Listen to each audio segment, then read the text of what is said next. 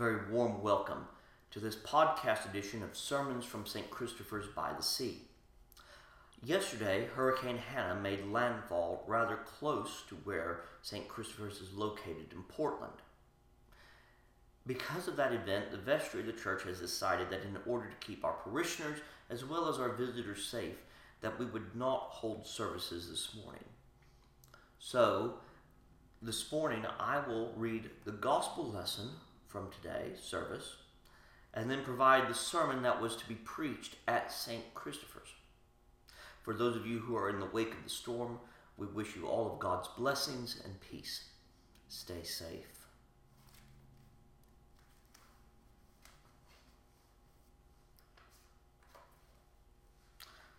A reading from the Gospel of Matthew.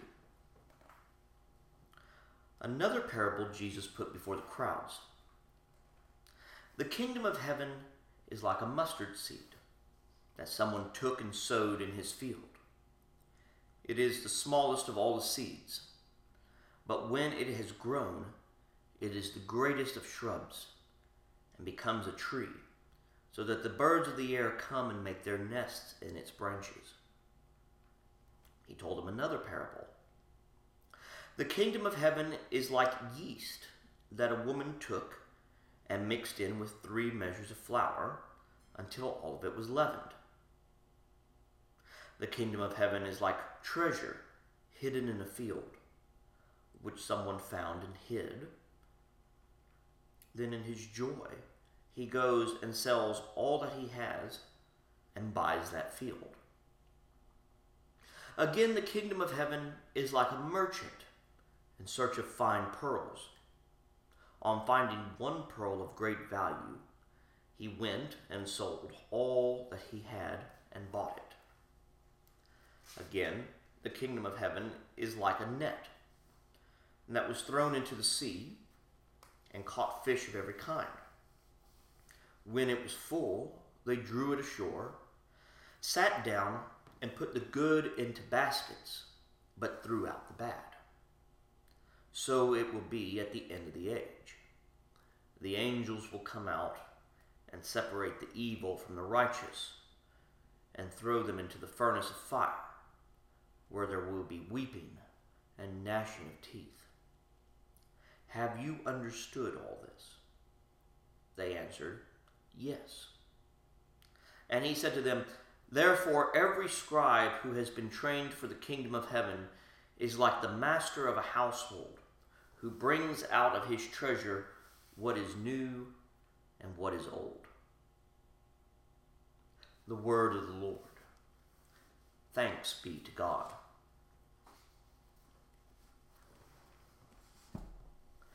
In the name of the Father, and of the Son, and of the Holy Spirit. Amen. Sometimes when we hear a story for the first time, we think we might be able to know the outcome before we have heard the full account. This is especially true of some of our well-known fables and children's stories.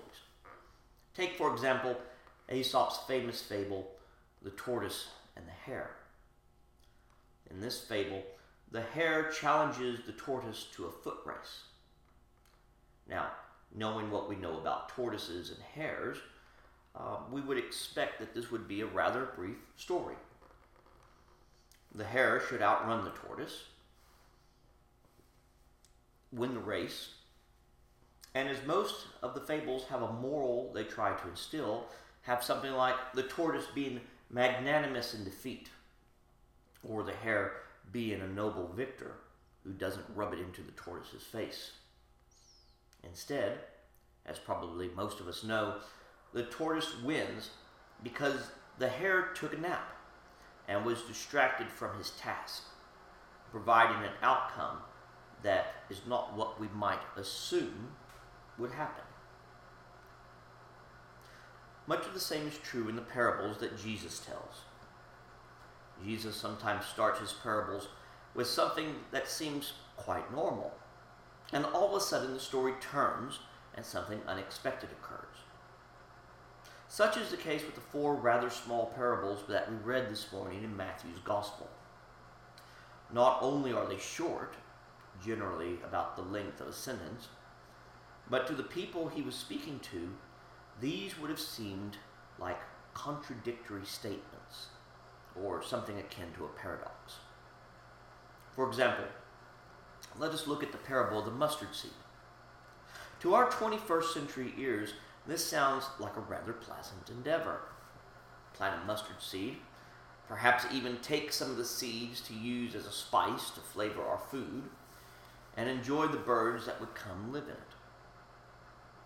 But if Jesus was here in South Texas right now and was telling the same parable, he would probably address it in this way. The kingdom of heaven is like a huisache seed that someone took and sowed in his fields. Now, all of us know, because of where we live, that huisache is a nuisance plant. It is invasive. It is difficult to get rid of.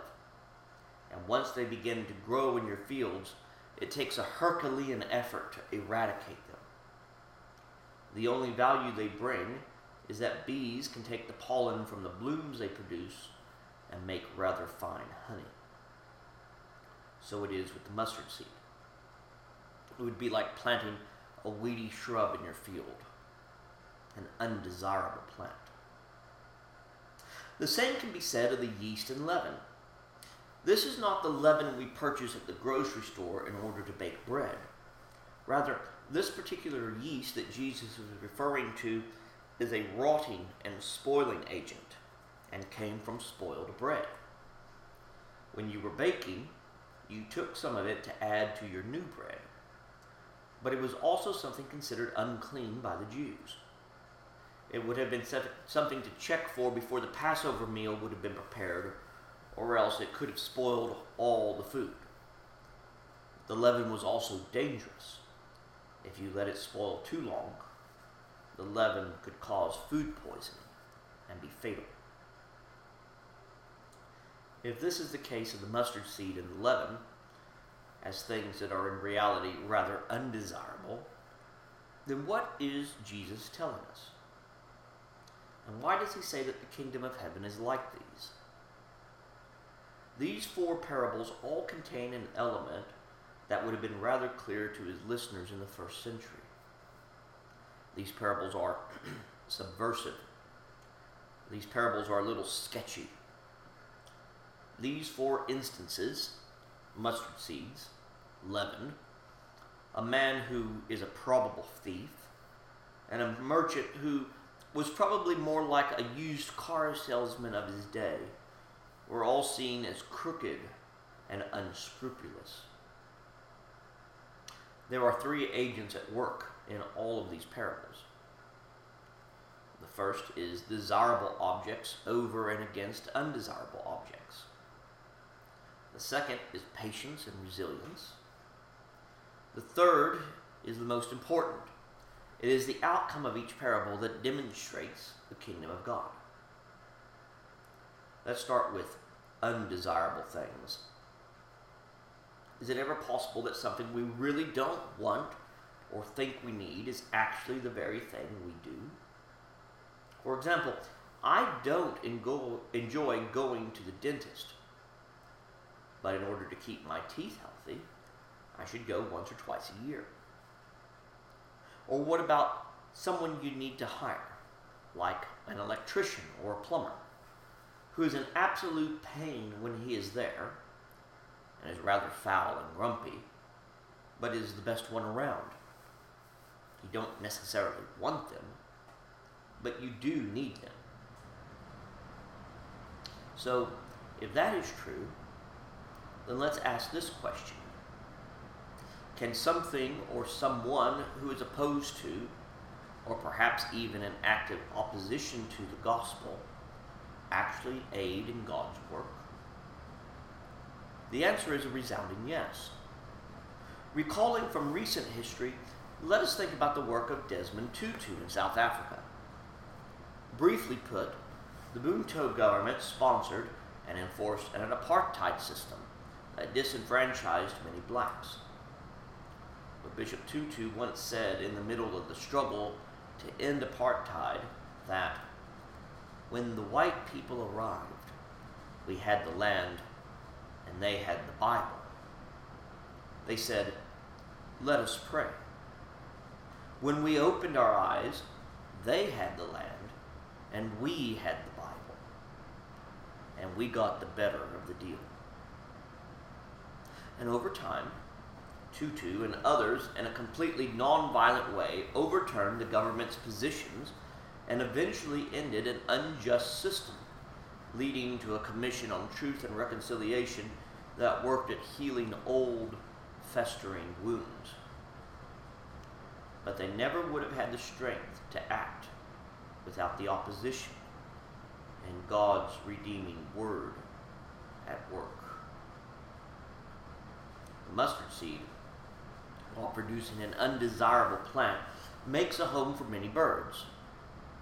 The leaven that could be fatal can be mixed to make about 100 loaves of bread and provide a new abundance of food. Now, what about the second agent? Patience and resilience. We must wait for seeds to grow. We must wait for bread to rise. We must be like the merchant and hunt for the best pearl and not take the first one available. We must be like the man who finds buried treasure, sells every asset he owns to buy something of greater worth. The kingdom of God is coming. We must be patient. In times like these, with a pandemic, national unrest, people concerned about their jobs, and schools making hard decisions, we sometimes throw up our hands and say, "God, come do something." And we fail to see that God is acting. God is acting all around us. And God is also acting through us. But we need patience to look, to see what is at hand, and to trust in God's unfailing care. How many times have we prayed for something and our thoughts, our prayers landed on deaf ears, only to realize that the answer wasn't yes or no, but instead the answer was wait. And finally, how do we recognize the kingdom of heaven? How can an undesirable tree or leaven point us to the kingdom?